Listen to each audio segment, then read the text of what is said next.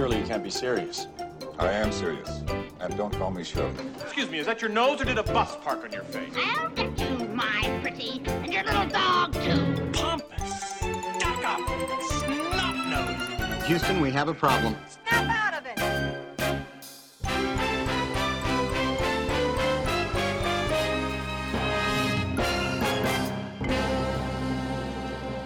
Welcome everybody to the Overshare podcast. We are very, very pleased to have you here. Miss Ann Todd, how are you this evening? I am just ducky. I'm just back from Vegas. Nobody says that. I say that just now. I'm back from Vegas. I'm tanned for those people that can't see me, which is all of you. Thank God. You have some sort of a life goal revolving around tanning, as I understand it. My tanning goal, my annual tanning goal, is a tone that I refer to as Nubian Princess. Nice. It is kind of a stretch. Yeah, One might say beyond the pale from me. It's a bit of a reach. It is, but it's important to have a big dream. Yeah. So I do. And so I'm working on that. I'm also very unhappy to be off the margarita drip that I had kind of installed during my time. Yeah. And I spent time in that before that in Southern California, kind of going, oh, so you have a pool in your backyard. I see why this doesn't suck apart from the traffic. LA? Yeah. Yeah, I was going to say, I have a fantasy also about a Nubian princess in Las Vegas. but Chris is much less pleased about that as a generic idea. Los Angeles, you can't say enough nice things about Los Angeles. The weather is fantastic. The fish tacos are delicious. The sunshine is great. Guacamole delicious. Right, and margarita's yummy. And the weather is also good. So, really beyond those things, what else is there to say about Los Angeles? It's just amazing. As a brunette, it's tough for me there culturally, but, I do what I can. Yeah, there's nothing that couldn't be solved with a suitable breast enlargement. Or polo mallet. Or a polo... I don't even know what that means. I will take down the blondes. Ah, there you go. Sorry, you're going to go all Tonya Harding It's on not your ass. I'm not deflating anything I didn't even with my polo mallet, which I could, I suppose. You could go around leveling the playing field. Literally. One pair at a time. Yeah. I don't think that's unreasonable. Maybe next time. Can you carry on a polo mallet? I'll have to look into that. I would imagine you'd have to stow that. Website. No, I think you'd be stowing that. I'll stow it. Excuse me, man. Would you bend over?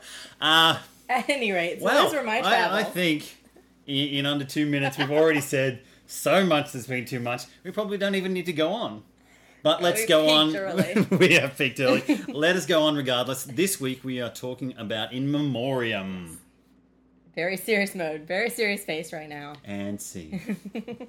These are things that have are sadly no longer with us. Rest some in of them, peace. Some of them not so sadly. But things that have finished up at the end of the main season this year and will sadly not be returning this coming fall season. So let's have a look at what we got there. What would you put on the top of your list? The thing that you think got shit canned? Unfairly or fairly? Unfairly. That you think should most definitely have come back for another round. Well, this is a tricky category for me. I have a lot of thoughts because, I tend to like TV that makes it straight to the bottom. So I don't skew to, I guess, the sort of mainstream rating tastes. It's always a series it's always a case for me when a series starts that I'm afraid to get attached because I feel like it's going to get yanked out. Yep. So there were several that I think got canceled. I already talked about Bent, which wouldn't be top of my list, but I talked about that, so I won't repeat that. But I thought that series had some promise. Yep. I was a fan of Awake. So tell me how this works. I close my eyes, I open them. Same as you. Let's just start at the beginning.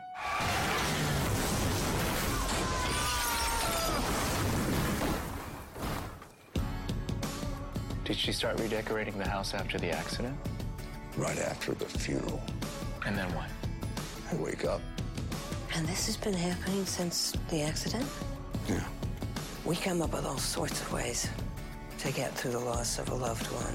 But your mind, it simply created an entire reality where your wife survived in one and your son in the other. But you have different cases in each. The cab driver gets shot. Witnesses. Different partners in each. Kidnapper takes the girl into Waverly parking lot by the docks. Detective Britton, it's expected that these sorts of details would begin to cross over. 611 Waverly. Why are we here? I had a dream about it. Or I'm having a dream. Meaning you can't tell whether you're awake or asleep at this very moment. I'm awake with my wife and I close my eyes, I open them, I'm awake with my son. Well, I can assure you, Detective Britton, this is not a dream. What? It's exactly what the others say. This made it through a whole season. Mm-hmm. It's had yet another foreign actor playing an American with a pretty marginal accent. Yeah, agreed. Oh, goodness. Not like House at the beginning, but which I felt like was bad. And he did get better. Hugh Laurie got better. Yeah. But it was you were never going to make the mistake of thinking, oh, is he American? Is he? That's No. not true. I know plenty of Americans who still hear him get up at award ceremonies and go, wait, Really? what? Yeah, I kid you not. It's like, he's got an English accent? What's that all about? Is he being funny right now? Well, I know a lot of English that wanted to take Gwyneth Paltrow. Yeah. You know, because of Emma and Sliding Doors. Yeah. And they thought she did a good job. And Shakespeare in Love. Yeah, she's played a lot of She's Brits. pasty and anemic enough to be English. Right, it works. She's got that blue-white skin. Yeah, exactly right. So I think and they can... no personality. Aw. See? Hurtful. That's just hurtful. Even though she's blonde and thin, I kind of like her. Really? Although now that she's started Goop, she's a little self-righteous. Marry a rock star. Start a website. I don't know. I am not jealous. I'm jealous of her body weight. And height. I think we all are. I mean, I liked her in Iron Man. I was happy to see her in Iron Man. Yeah, but she lifts right out of that, too. They don't give her much. Pepper Potts does not have a lot to do. Her arc as a character is not huge. That's true, but she could still ruin the movie. Yeah, she could. Yeah, that's fair. Oh, goodness.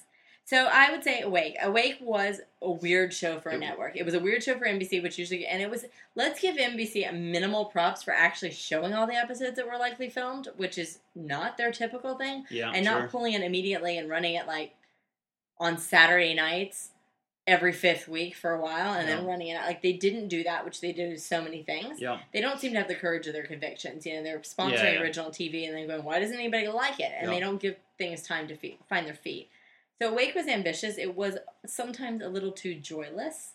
So it was a little bit of hard work sometimes to watch it. But the idea was an idea of a detective who gets in a terrible accident, and either his wife or his son have died, and he doesn't know which because he sort of shorts between these two worlds. So he goes to sleep. He goes to sleep and he wakes up and he's with his wife. He goes to sleep and he wakes up and he's with his son. And it's sort of his... I was amazed he wasn't more sleep deprived. Right? Given he's always awake. It's not good for your mental health. And they went down a rabbit hole with this, right? Yeah. So I thought Awake was good. Did you watch it? I did watch it. All of it? I didn't. Yes, and I did enjoy it. I think you're right. I think it was a little earnest sometimes in terms of, and I understand why. I mean, it was taking itself pretty seriously. But when they did those funny moments, like the penguins and stuff, that was great. Yeah. It didn't derail it. So, worked. to what would you attribute the cause of death? Too smart, too ambitious. Yeah. Also, I think people... Would it have worked on a cable network, do you think? Possibly, yes. The only thing, too, I think that people thought is, how does that become a show? How is that just not a one-season thing? Yeah. Where do you take that? Yeah. And I thought the resolution, well, there were a lot of different ways you could interpret it, but they could have had a second season in it. But I don't think that's a sustainable model. He can't just... It's sort of like Cougar Town. They can't stay in that place in their life forever. Yeah. You know, it's like people said they should rename it. It's like its name was what it was for part of a season. I don't watch it, but I've read a fair amount about it and heard about it. But, you know, I think people thought, I don't know what they're going to do with this. It can't possibly work. So they didn't even give it a chance. Come on. Friends stayed in their same late 20s for 12 years. It works better with cartoons, right? You know that Friends wasn't a cartoon, right? You know that The Simpsons, like, you know, Bart never needs to get old. That's He'll never true. get old. He'll never die. That's very true. I mean, not unless they want him to. Like, it'd be like Kenny on Those bastards killed Kenny. Yeah. Okay, so... So that was a sad one for me. Yeah. What about you? Look, I don't know that I cried long and hard over any of the shows. I was a little sad to see Alcatraz go. Alcatraz I really enjoyed, and I loved the end of that season. That was a great season finale cliffhanger. It's such a bummer that they didn't renew it. And, you know, for me, it was just... It was... I mean, it's JJ doing JJ and the sort of the invariable black box. Yeah. Sci-fi procedural, supernatural. All jammed up together, but not so offensive that you know, not another Lost. And I know Lost was Lost, and it sits by itself in the sort of pantheon of television viewing. But Sam Neill, another terrible American accent. Yeah. Just make up something to let him be his own. You know, let him be Australian. Let him just be that guy. That was problematic to me and distracting initially. Agreed. I totally agree. But for a show, I thought they answered as many questions as they were asking, which I think is always good. Not Yeah. always the same questions, but always answering questions to let each episode evolve somewhat. And give people some satisfaction. Right, which is one of the things where we sort of lost it a little bit with Lost in the sort of middle series. You're still asking questions, and every week you promise to resolve them, and you never do. We have to go back. We have to go back. So that was, for me, I mean, apart from Sam Neill's accent, I thought the actual... The blonde girl. What did you think of her at the lead? I don't think she was a standout, agreed. I don't, there was nothing there that makes you go, oh man, she is a total star. She totally steals the show. But in general, I thought the show was solid. I thought it was good. I think there was a good opportunity there for it to continue to arc in a pretty good way, I thought. Absolutely. But yeah, was it ratings? Why did the show get canceled? Yeah, it just didn't rate very well. In the end of the day, it just didn't rate very well. Could that have been a scheduling thing the night that it was on? Yeah, look, I mean, it's possible. I think also people have a tendency to become afraid to commit to shows that have arcs like that. Because people yank them and play around with them, and then you get... People are afraid of getting that. And because you just got to commit to it every week, and if you're not watching it each and every week, then you just get lost as to what these things mean. And so those things end up being good for programmers in some respects, but it means that people get, just afraid to chime in. So anyway. I was hoping that the JJ Juju would get it in a second season, but sadly. Yeah, he's had as many hits as he's had misses. But I don't think there's a Juju there. That's the thing. I mean, I think he continues to throw things at the wall, and some of them stick and some of them don't. But and he's had more luck in that kind of genre than the others. But I have to say, I may have said it before, but Prime Suspect was one I was initially the person saying, this is ridiculous, why are they making this? Yeah. Because I love Helen Mirren, and I feel like they should just leave that alone. But what they made was not that show. They made a totally different show with the same named character, and she was irascible, tough as nails, all those silly things they say about women when TV writers say about women. But I like her, right? I like, what's her name? Maria Bello. I like Maria Bello, but here's the thing. I love Helen Mirren. Yeah. The supporting cast was, God forbid I forget that. The supporting cast was really, really good. These were all kind of good character actors you've seen in other things. There was a lot of humor. There was character development in part of the season, and they gave it a few. They advertised it heavily, but then sort of it felt like to me like they backed away from it. It was like, you should really watch this. Okay, you're not watching it. We're going to move it. Yeah. And then they just screwed it over and didn't give it a chance. I really feel like this is something, and if it got into a season 2, it would have done well. Yeah. And so is my life, the poorer for not having it? I'm probably going to pull through. Yeah. But I really would have liked to have seen where that goes. And that says a lot because I was so kind of anti the idea of it. Yeah. So I think that says a lot about the strength of the show and some of the supporting cast on it. Yeah.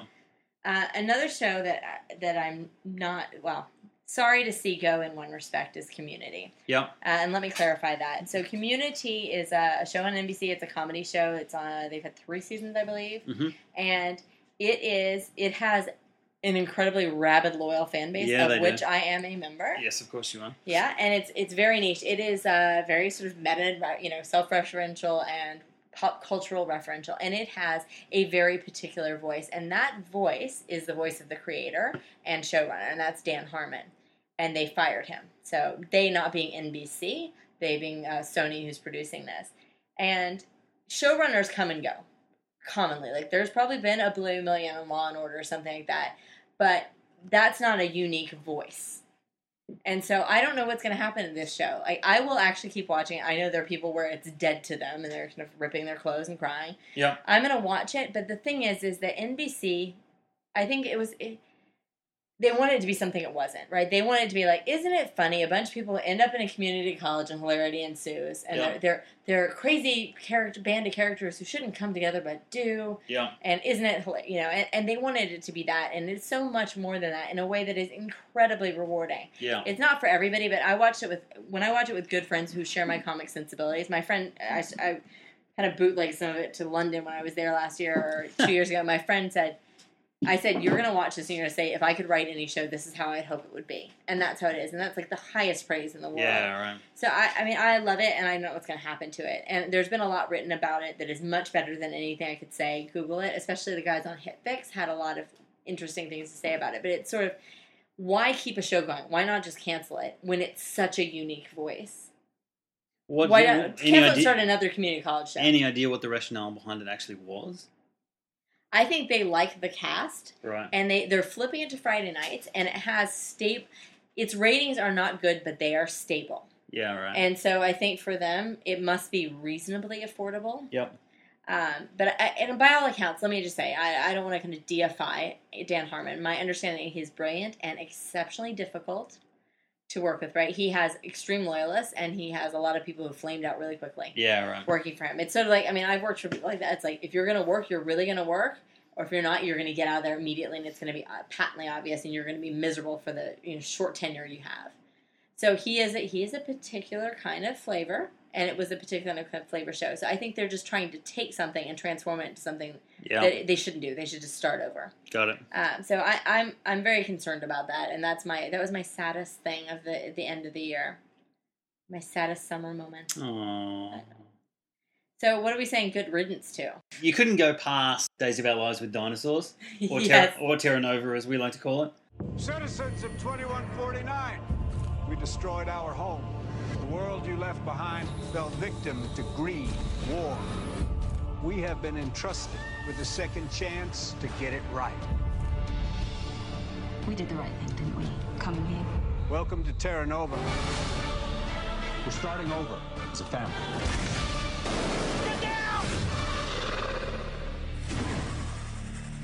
Welcome to paradise. Yeah, I mean, It had an excellent tranquilizing effect for me. yes. So it was like sleepy time tea. I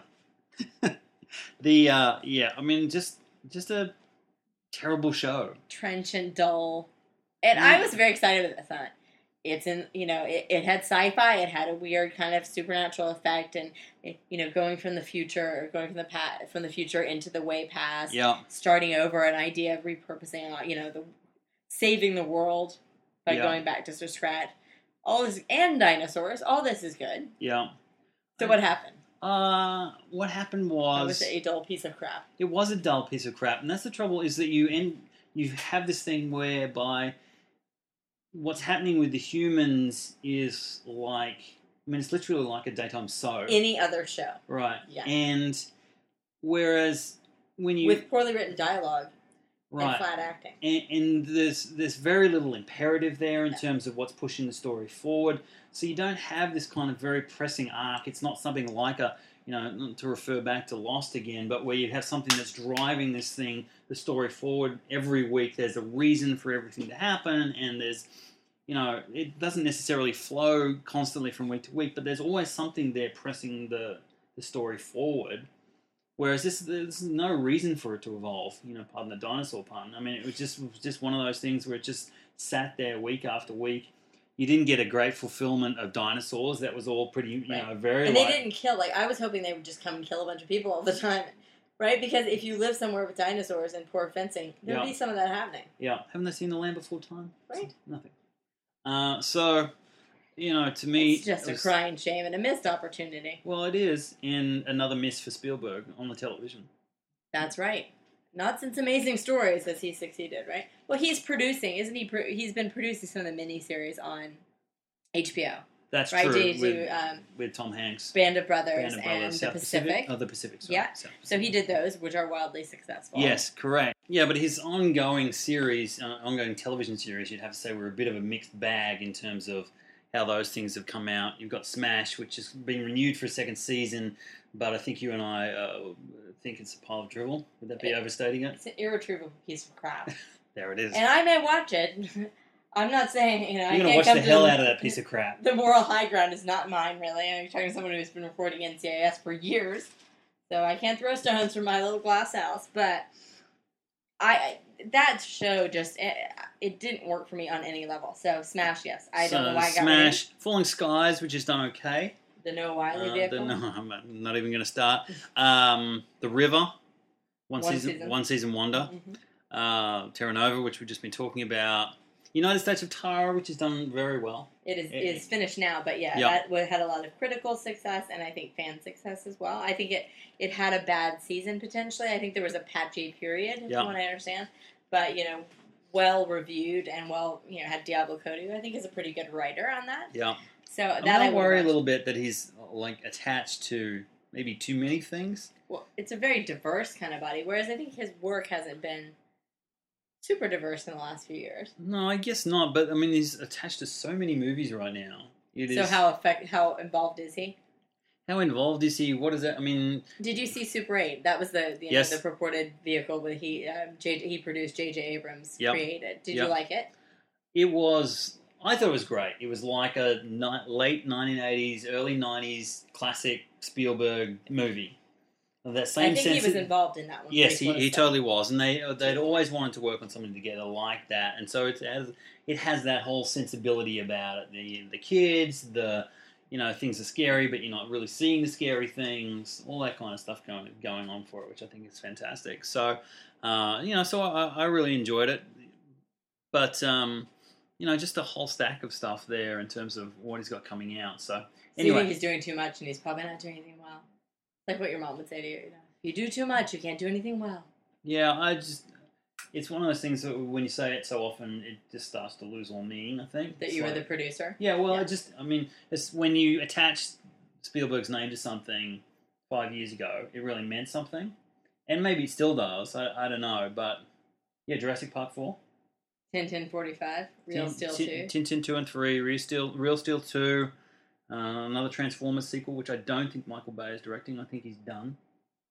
Is he doing all this for... Really? Is he doing all this for what? Like, civic causes? Summer homes? Crap loads of money. And illegitimate children? Like what? Likes to work. No, I think he generally likes to make those sort of movies. And I think this is one of the things about Spielberg. He's always liked to make those sort of movies, as well as trying to make some, in inverted commas, important films along the way. Because Saving Private Ryan or Schindler's List. You're right, exactly. There's the War Horse. There's a whole bunch of those things there at both ends of the spectrum. And in one respect, I'm happier now that he's doing both, because he went for a while there where it was all serious movies. Really, he was executive producer on Pinky and the Brain? And Animaniacs. Oh, because that was produced by DreamWorks Animation. And I gotta give thumbs up to both of those. I loved those shows.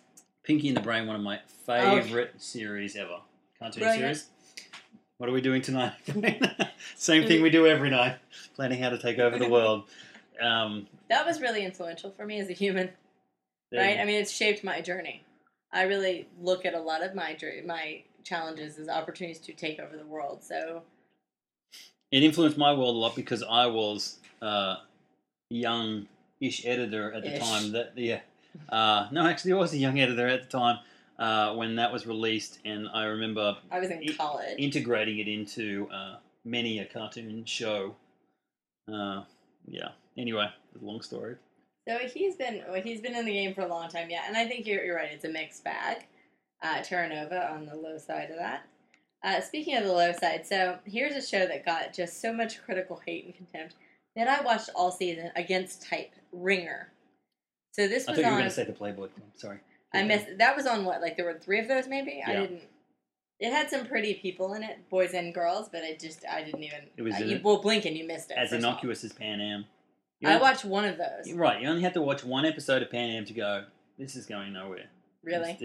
Everybody, sure, you're dressed old school Pan Am style, and, but no. That could work. Well, you know what that was to me? It's like, Mad Men is working, so let's set a show in that era. Mm-hmm.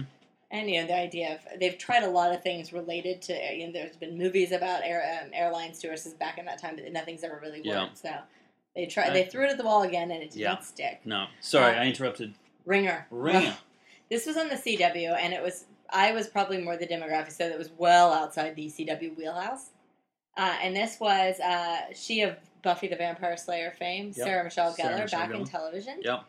And what this was, with another Welshman playing an American, so, carrying on the grand tradition of we can't find an attractive American cast, guy to cast, like some standing. I see them all the time, standing in the street in New York. So this is about it's an infinitely relatable story about a twin girl with a dark past who tries to make peace, sort of like working the steps, tries to make peace with her sister, who really turns out to kind of be her evil twin, and her evil twin sort of fakes her own death, and the sister who is with the dark past is sort of on the lam, and so, as anyone would do, she takes her sister's place. Naturally. Well, that's the thing is that everybody can relate to the story, right? Everybody has a twin sister. Everybody has a lot of and a lot of people trying to kill you. Yeah. It's unclear which of the sisters are trying to kill. So it was ridiculous. Like, it was the soapiest of soaps. I mean, it was all, you imagine people go in comas and actually have evil twins. So, but I kind of liked it. I feel like it wasn't a good show, and it got so kind of red herring, and so over the top. Yeah. It was, you needed sort of people needing capes and kind of going, wah, at some point. I mean, it almost got to that. The villainy level was ridiculous.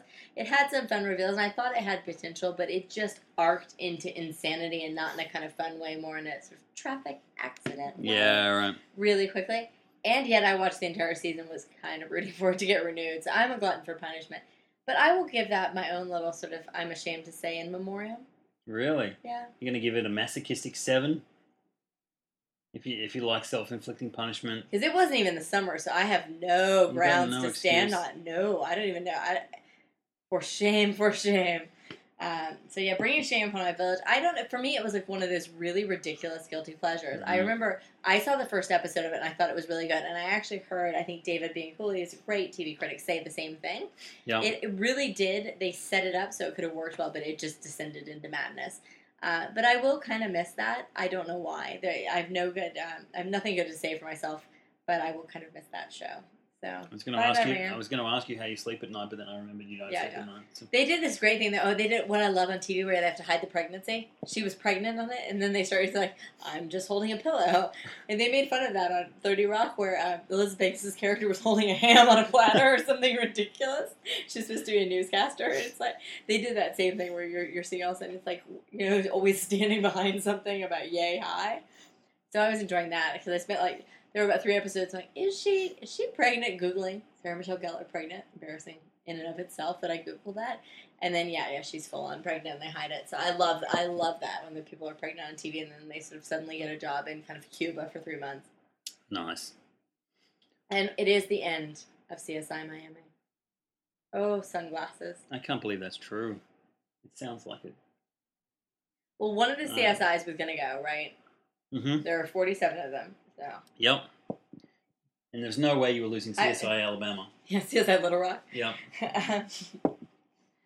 So CSI Miami fell, and I'm surprised. I mean, perhaps quite expensive to make. I mean, is this expensive television? Yes, it is. It's expensive television to make. I mean, they're spending millions. All the breasts, the fake breasts. breasts. Well, yeah, exactly. And the replacement sunglasses, hair dye.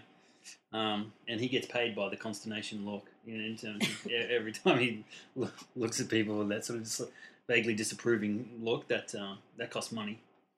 So yeah, I mean it is expensive television to make, but it's been how many seasons of CSI Miami have we had? 407, I believe. It's had a pretty good shake. 10 seasons. Right, for something that shouldn't have lasted 1 season. You can kind of say that about all of those. I like the original series of CSI. Which one is that? That's Las Vegas. That's the Vegas. Yeah, well, William Peterson is a pretty good actor, and he was decent, and he's off of it now. Who is the... They had Lawrence Fishburne for a season, and now... Is that the one that has Ted Danson? Ted Danson. Yes, it is. It's that one. You're absolutely right. It is. CSI New York is the Gary Sinise. Mm-hmm. And that's a decent show. Yeah. I mean, I who watch procedurals do not watch the CSI franchise. Inexplicable. I feel like the dull. CSI New York is a bit of a hole for Gary Sinise. It's like he's a pretty good actor, and he's ended up in a place which... What's a guy like you doing? Yeah, I just don't think, whereas at least, CSI Miami, I completely understand how he ended up on there. Horatio. He's a tragic individual. But I am thinking, like we were talking earlier, we feel like if Dallas doesn't work out, that Larry Hagman's eyebrows and those sunglasses could really they'll have a spin-off. Yeah. There's no two ways about it. Now, I will watch the hell out of that. Oh, goodness. And I did see an episode of Dallas, inexplicably, but I have no memory at all. Like, sort of blacked out while I watched it. It made absolutely no impression, apart from the fact that Sue Ellen has had fabulous work done. I know we talked about it in preview. Have we talked about the newsroom since we've actually been watching the series? No, we talked about how ecstatically excited we were for it to happen. So... What do you give? What's your take on it? Well, let me be straight here. I know you would have Aaron Sorkin's babies, but let's get past that for a minute. I have that project in development. He's so smart and they can just banter all the time. I'd have twins that could just sit in a corner and be... Well, they could walk and talk together. Just walk and talk. So I don't have HBO because I'm thrifty and I just won't do it because I feel like I give all my money to Time Warner. I'm probably going to relent. I was going to, and then I decided I hated Time Warner, almost lost my sanity over it. Tried to get a deal, didn't manage to get a deal. The last little tatters that I have. Yep. I really made a stink with them about a problem to the point where I ended up with a 4-man crew on a Friday night. And if you know what it's like in New York to kind of get Time Warner service. Yeah. Yeah, that's like, kind of hitting the lotto. Yeah. I mean, at one point I'm sitting at my desk. There's one guy beside me and 2 on the window outside and 1 somewhere behind up on a tree. Or something like that. And one of the guys They're singing like, YMCA. I feel like they should have been. There was an Indian. Dinner and a show. There was an Indian. It was fantastic. And the guy goes, "Did you call someone?" I'm like, "Oh, I called everyone. I took to the Twitter. I let him have it. I didn't have cable for like a month. I don't live in the middle of nowhere. I live in Brooklyn. So anyway, I could have my own little spin-off podcast where I just bitch about Time Warner in the service industry whole. But suffice it to say, I don't have HBO. They actually made inexplicably generous effort in that they made the pilot free for everybody, and I did watch that, and I kind of loved it. Yep. I know that he has his flaws, and people have, they don't like the way he names characters. They don't like the way he writes women. I don't know what he's selling. I'm kind of buying. Yeah. So what about you? I heard it rapidly fell off from episode 1. Look, I think episode 2 is not as good as episode 1, but I think episodes 3 and 4 build from there in terms of. It was always going to be hard to compete with episode 1 in terms of the way in which it had been engineered and the opening 15 minutes. Where there's this fantastic monologue from him, which I think we previewed when we were, but just hilarious, funny, poignant, all those sorts of things. My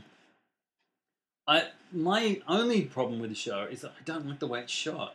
I know that's a stupid sort of production thing to say, but I love the way it's written. I love the basic rhythm and pacing of the show. But they've Which is very Sorkin. Right, but they've shot it in a very non-West Wing kind of way. So West Wing is very stylized, a lot of mood lighting, and I understand this is a newsroom, but they've shot it very, the coverage is very pedestrian, it's very, let's keep it a sort of documentary, not full-on documentary sort of style, but it is shot in a very non-artistic way, which I always find annoying. Well, I heard him interviewed on NPR, and he talked about the fact that he knew that he was kind of weak on action scenes. Like, action was not a part of his world. It was just sort of talking. It's like Mammoth, and that he did what he did was by doing walking and talking, he got some motion to things. Are they doing that in this? Look, or is it just very still? No, there is some of that sort of stuff. Probably not as much as there was in the West Wing, where there's just an inordinate amount of walking and talking at any one moment in time. I feel like there'd be an internal audit item about all that walking and talking in the White House. Surely you can't just walk around talking about matters of state. Well, you can. It's on television. It must be true. Of course. And Sorkin said it so it must be. That's the level of discourse that's happening in the White House in any given administration, I'm certain. You wish. Wouldn't that be nice? That's why I like him. He's sort of idealistic. Yeah, look, there is a bit of that, and I think some people find the sort of idealism of it, of him in general, a little difficult to take. It's a little bit like Mr. Smith Goes to Washington. I feel like that's his tone. Yeah. And I think people think he's trying to be real life, and I don't think he is. Yeah. But I think the series is good. I think it's strong. I think it's evolving and improving. So yeah, well worth a watch if you're into the Sorkin. You're not in the HBO ghetto like I am with nothing. Yeah, well, what are we going to do about you? I know. Something's got to change. If anyone wants to sponsor my HBO membership, feel free. I could even Homeland is on Showtime, which I've seen 3 or 4 of, and I really want to see that when that comes back. So I need to get on that. And Do you know anything about the way the contracts work with HBO in the fact that nothing is on streaming on Netflix, even if it's a million years old on HBO? Yeah, they just don't do them. Bastards. They've never felt the need to make those deals, so you can get onto HBO Go. You can If you have HBO, you can do HBO Go, right? Right. And I would think on iTunes you can buy HBO seasons, Yeah. right? For Exactly right. So it's all about just controlling their content, and they just don't feel the need to. But like The bring it out Sopranos through is the- over. Why not? through Let the it go. portals. I guess because people are probably still buying it on download, and they're probably getting more money out of those things than they are out of licensing it to Netflix. Or I feel like my one-woman campaign to say that's BS and not to buy it is not really working. well, I'm taking a stand, people. you got to This is know not that right. they've crunched the numbers on it and figured out exactly where they think the value in keeping it. It's like the Disney thing, right? So Disney, for their main tentpole movies, they release them in the cinemas, they release them on DVD, they hold them in the marketplace for just under a year, And they pull them. and then they pull them. They go into the vault for 10 years. Yeah. That's their thing. And then they re-release with And then fanfare. and then they release it with Anniversary fanfare. editions. It would be an anniversary edition, possibly now in 3D or with extra added, goodness. The one where Dopey drops an F-bomb as an outtake. Exactly. And that's the way they control the value of the content that they have. They just limit supply and demand. And But how do you get away with? I mean, the market has changed. The consumption model has changed radically, right? How are they getting? Why do they get to get away with not adhering to that?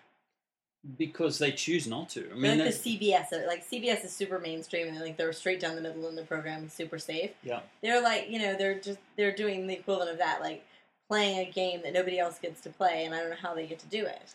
Well, I think the answer is there's no gun at their head to make them do it. So the only reason for them to do it on any sort of distribution channel is money, right? They don't need the exposure because they've already paid for their content. They've already had it be wildly successful. Yeah. They've already sold a bunch of downloads and DVDs and those sorts of things. But if you stream your series, so if The Wire was available on streaming, yep. I would watch it immediately. I would probably buy it, and seeing how good it is might make me greedy to watch the next thing in real time and then to subscribe. I think it could drive revenue for them. Maybe. I mean, I can understand maybe being a little bit a little more stingy with the properties that are current. Yep. The answer is that most people are pretty stingy about those things. So that if they're not prepared to pay the money for HBO on a weekly basis, on a monthly basis, what you get... This girl. What you get is people who want to see those things on Hulu, and they will wait until those suckers come on Hulu. I don't think they ever will, though. You'll get them one DVD at a time from Netflix. But this is what I'm saying, is that if you make the offering available to them, or they know they're going to become available to them, they'll just sit there and they'll just wait for those suckers. They're the same people who waited for Season 4 of Breaking Bad rather than spending $20 to buy Season 4 from iTunes. They just wait and wait and wait. They're eminently patient. So they're not the person that needs to see something immediately. Right. They don't they don't care about the water cooler talk. No, and I mean they Or the care. zeitgeist. They just don't care enough to want to spend money on it. Now, if you can rip it off somewhere or download it illegally, then that's a whole other thing. I have my morals, sir. Obviously, we would not condone that, and I being in the business. Send me your HBO Go password at the Overshare Podcast at gmail.com. Just saying. Just so I mean that's. You have to be in a very, very, very strong place, though, for that to make sense for you. And that's why you only see people like HBO, like Disney, controlling their content in a very, very, very defined way. Now, Disney get around it in a certain degree. They release a whole swathe of movies, and only the very select few end up being Vault movies. And the rest of them, they just, I can get the Fox and the Hound anytime. Right. And the 12... That's important. Sequels to, direct-to-DVD sequels for whatever it happens Aladdin. to be. Right. All of which were terrible. So, that's just the joys of being them. Supply and demand. Are you watching anything else on HBO? Did you watch Girls? That was another biggie. I did not. The last thing I really watched on there was Game of Thrones, and that was Loving it. Yeah, great series. Reading the books? No, not reading the books. Not enough spare time. Unlike everyone on the train. Yeah, I'm always next to some dude or some girl with a giant book. That's why I need to go to work on the end of a train ride, because I just don't have time to do those things. The words. Yeah, Game of Thrones is fantastic. This is what I hear. I didn't think such a thing was possible. Too much nudity, but apart from that, unnecessary. Why is that strange girl walking fully buck naked through the back of the scene? No real reason. Because she can. Yeah, I guess so. But apart from that, you should have a little sign like "It's cable, bitches," walking around behind.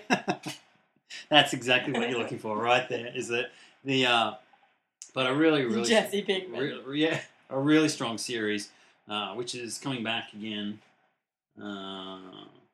Almost a year from now, I think. I hear a lot of interviews on screenwriters or TV writer panel, and it's always, "What are you watching?" Breaking Bad, Game of Thrones. Yeah. Those two almost, to a man. Yeah. Yeah, really, really strong. Amazing quality for television series. They are. And genre series, done well. Yep. Done exceptionally well.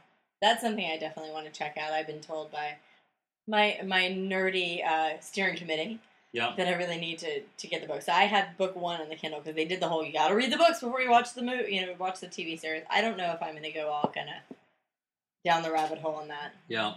But perhaps. That's something to keep an eye on. And Homeland, I saw the first 4. Fantastic show. Yeah. So that'll be coming back, and I'll be looking for that. I think both those shows are really great examples of, and we talked a little bit about it, when was it, last week before, the advantage of having a defined series limit to your, in terms of we know this is a 5-season arc, that's what we're doing with this, or it's a 4-season arc, that's what it'll be, assuming that it rates along the way, that's what it's going to be.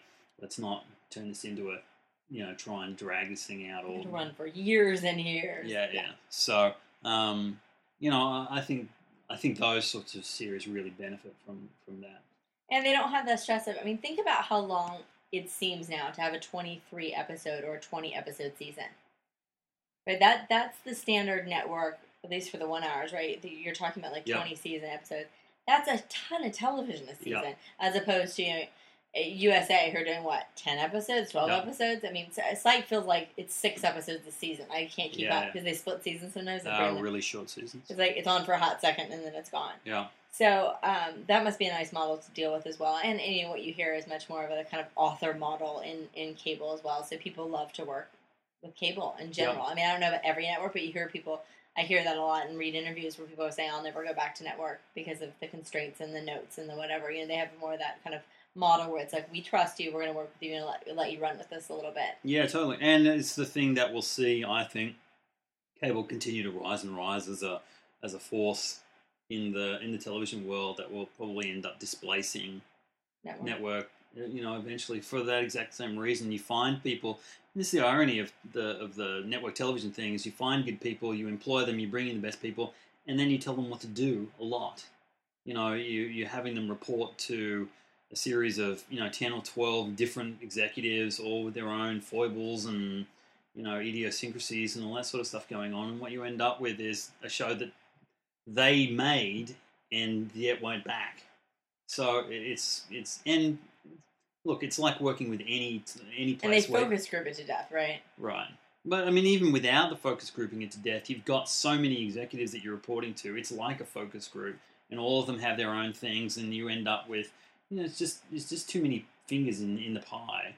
Whereas you go to cable and they're much less, at the right place. They're much less well, we've got you here, Louis C.K. We've got you. You do this thing. We love you. So we're just going to leave it with you. You do whatever you do. Yeah. And unless his thing was if you don't spend more than X amount, you can do what you want, basically. Right. And unless we see a train wreck, as long as people continue to enjoy it, we'll let you do whatever it is that you do.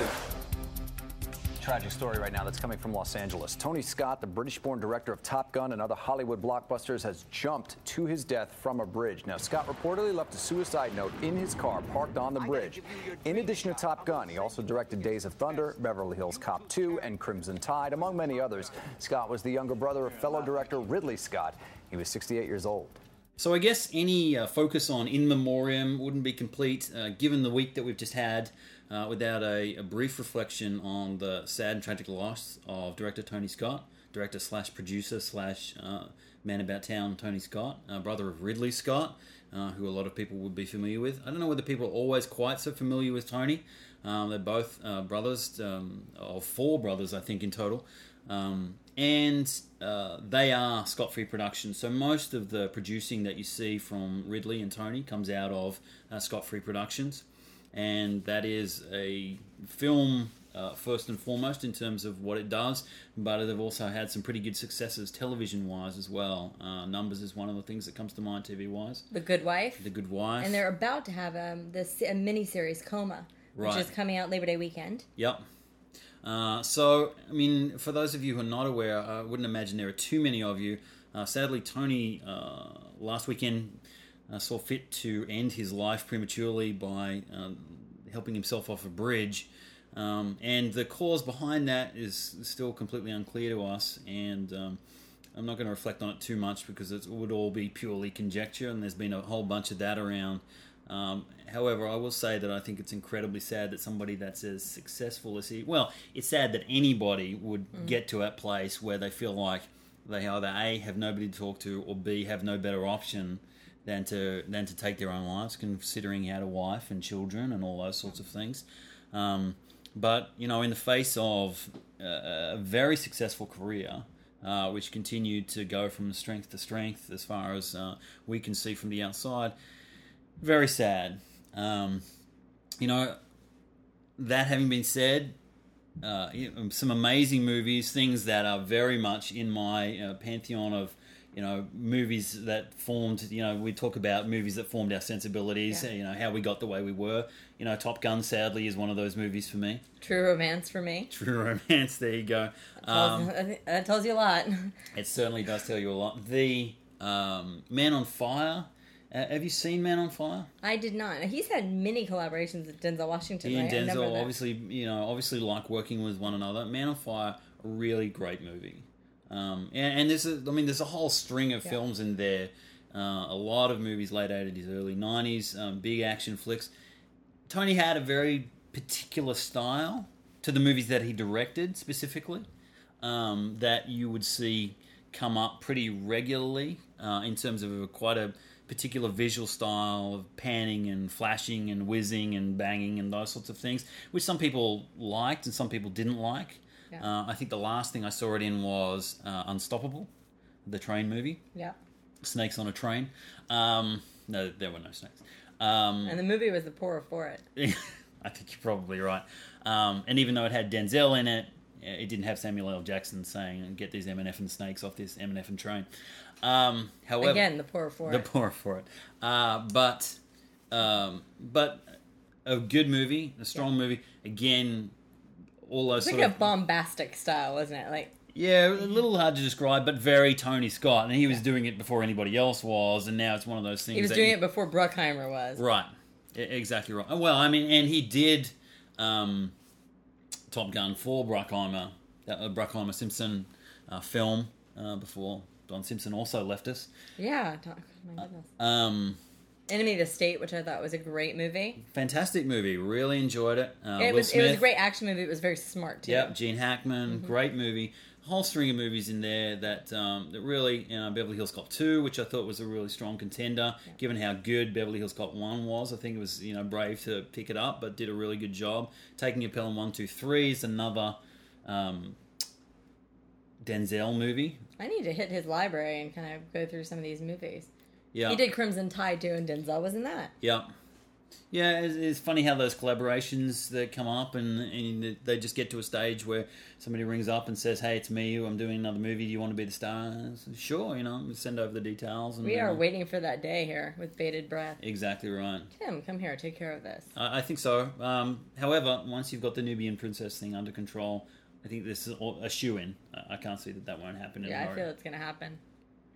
Yeah, so... Feel good about it. So it is a tragedy. There's, it's hard to kind of put a button on a conversation like this because it just, you don't want to be having it. Yeah. No, you're absolutely right. And it makes, hard to find sense in some of those things. And we won't dwell on it too long because, hey, this is not the sort of show that we are.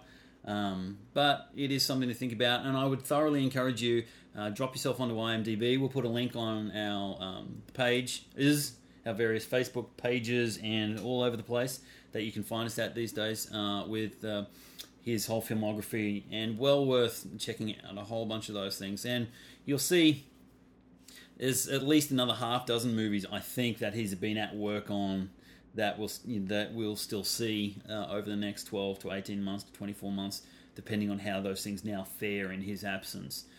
What has been interesting, I think, unless you've seen otherwise, is it really has been staunchly quiet about the whole thing. Hasn't said squat. Has kept it all very.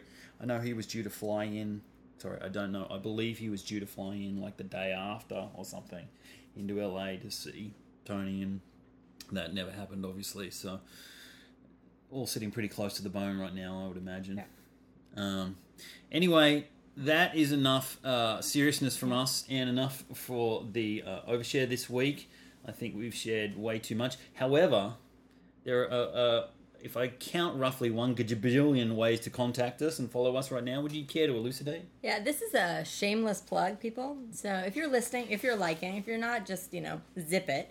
But if you are... You've got a whole bag full of shit right now. Yep. If you are enjoying this, there are a myriad ways to hear from us, more than you probably would like, which is probably the same with just even listening to the podcast. But we are on Twitter as the Oversharers and ourselves as individual human beings. So the Oversharers are our collective Twitter handle. Yep. My individual Twitter handle is BK Toddy for Brooklyn Toddy. Naturally. And I would be TD Hickson. TD Hickson. A little bit on the nose, but whatever. It wasn't TD Hickson the third. Our Gmail account is the Overshare Podcast at Gmail, and you can reach us on our blog site where you can listen to this podcast and read other things and show notes, and that is the oversharepodcast.wordpress.com. We also, as of late last night, have a Facebook page, so slap a like on that. Yeah. And above all, if you could go to iTunes and subscribe to this podcast and give us a rating. I've talked to Tim, and if you are the first to rate us and it's a positive rating, you will get a cheesecake and or a reach around. We won't take which one of us do it. I'm a chef. He is not. So if it's a negative, if it's a negative review, then Tim will make the cheesecake. I'll play grabby. So, if that's enticing, please review us. We'd love to see some stars up there. It'll give Anne something to do because she's pretty handsy as it is.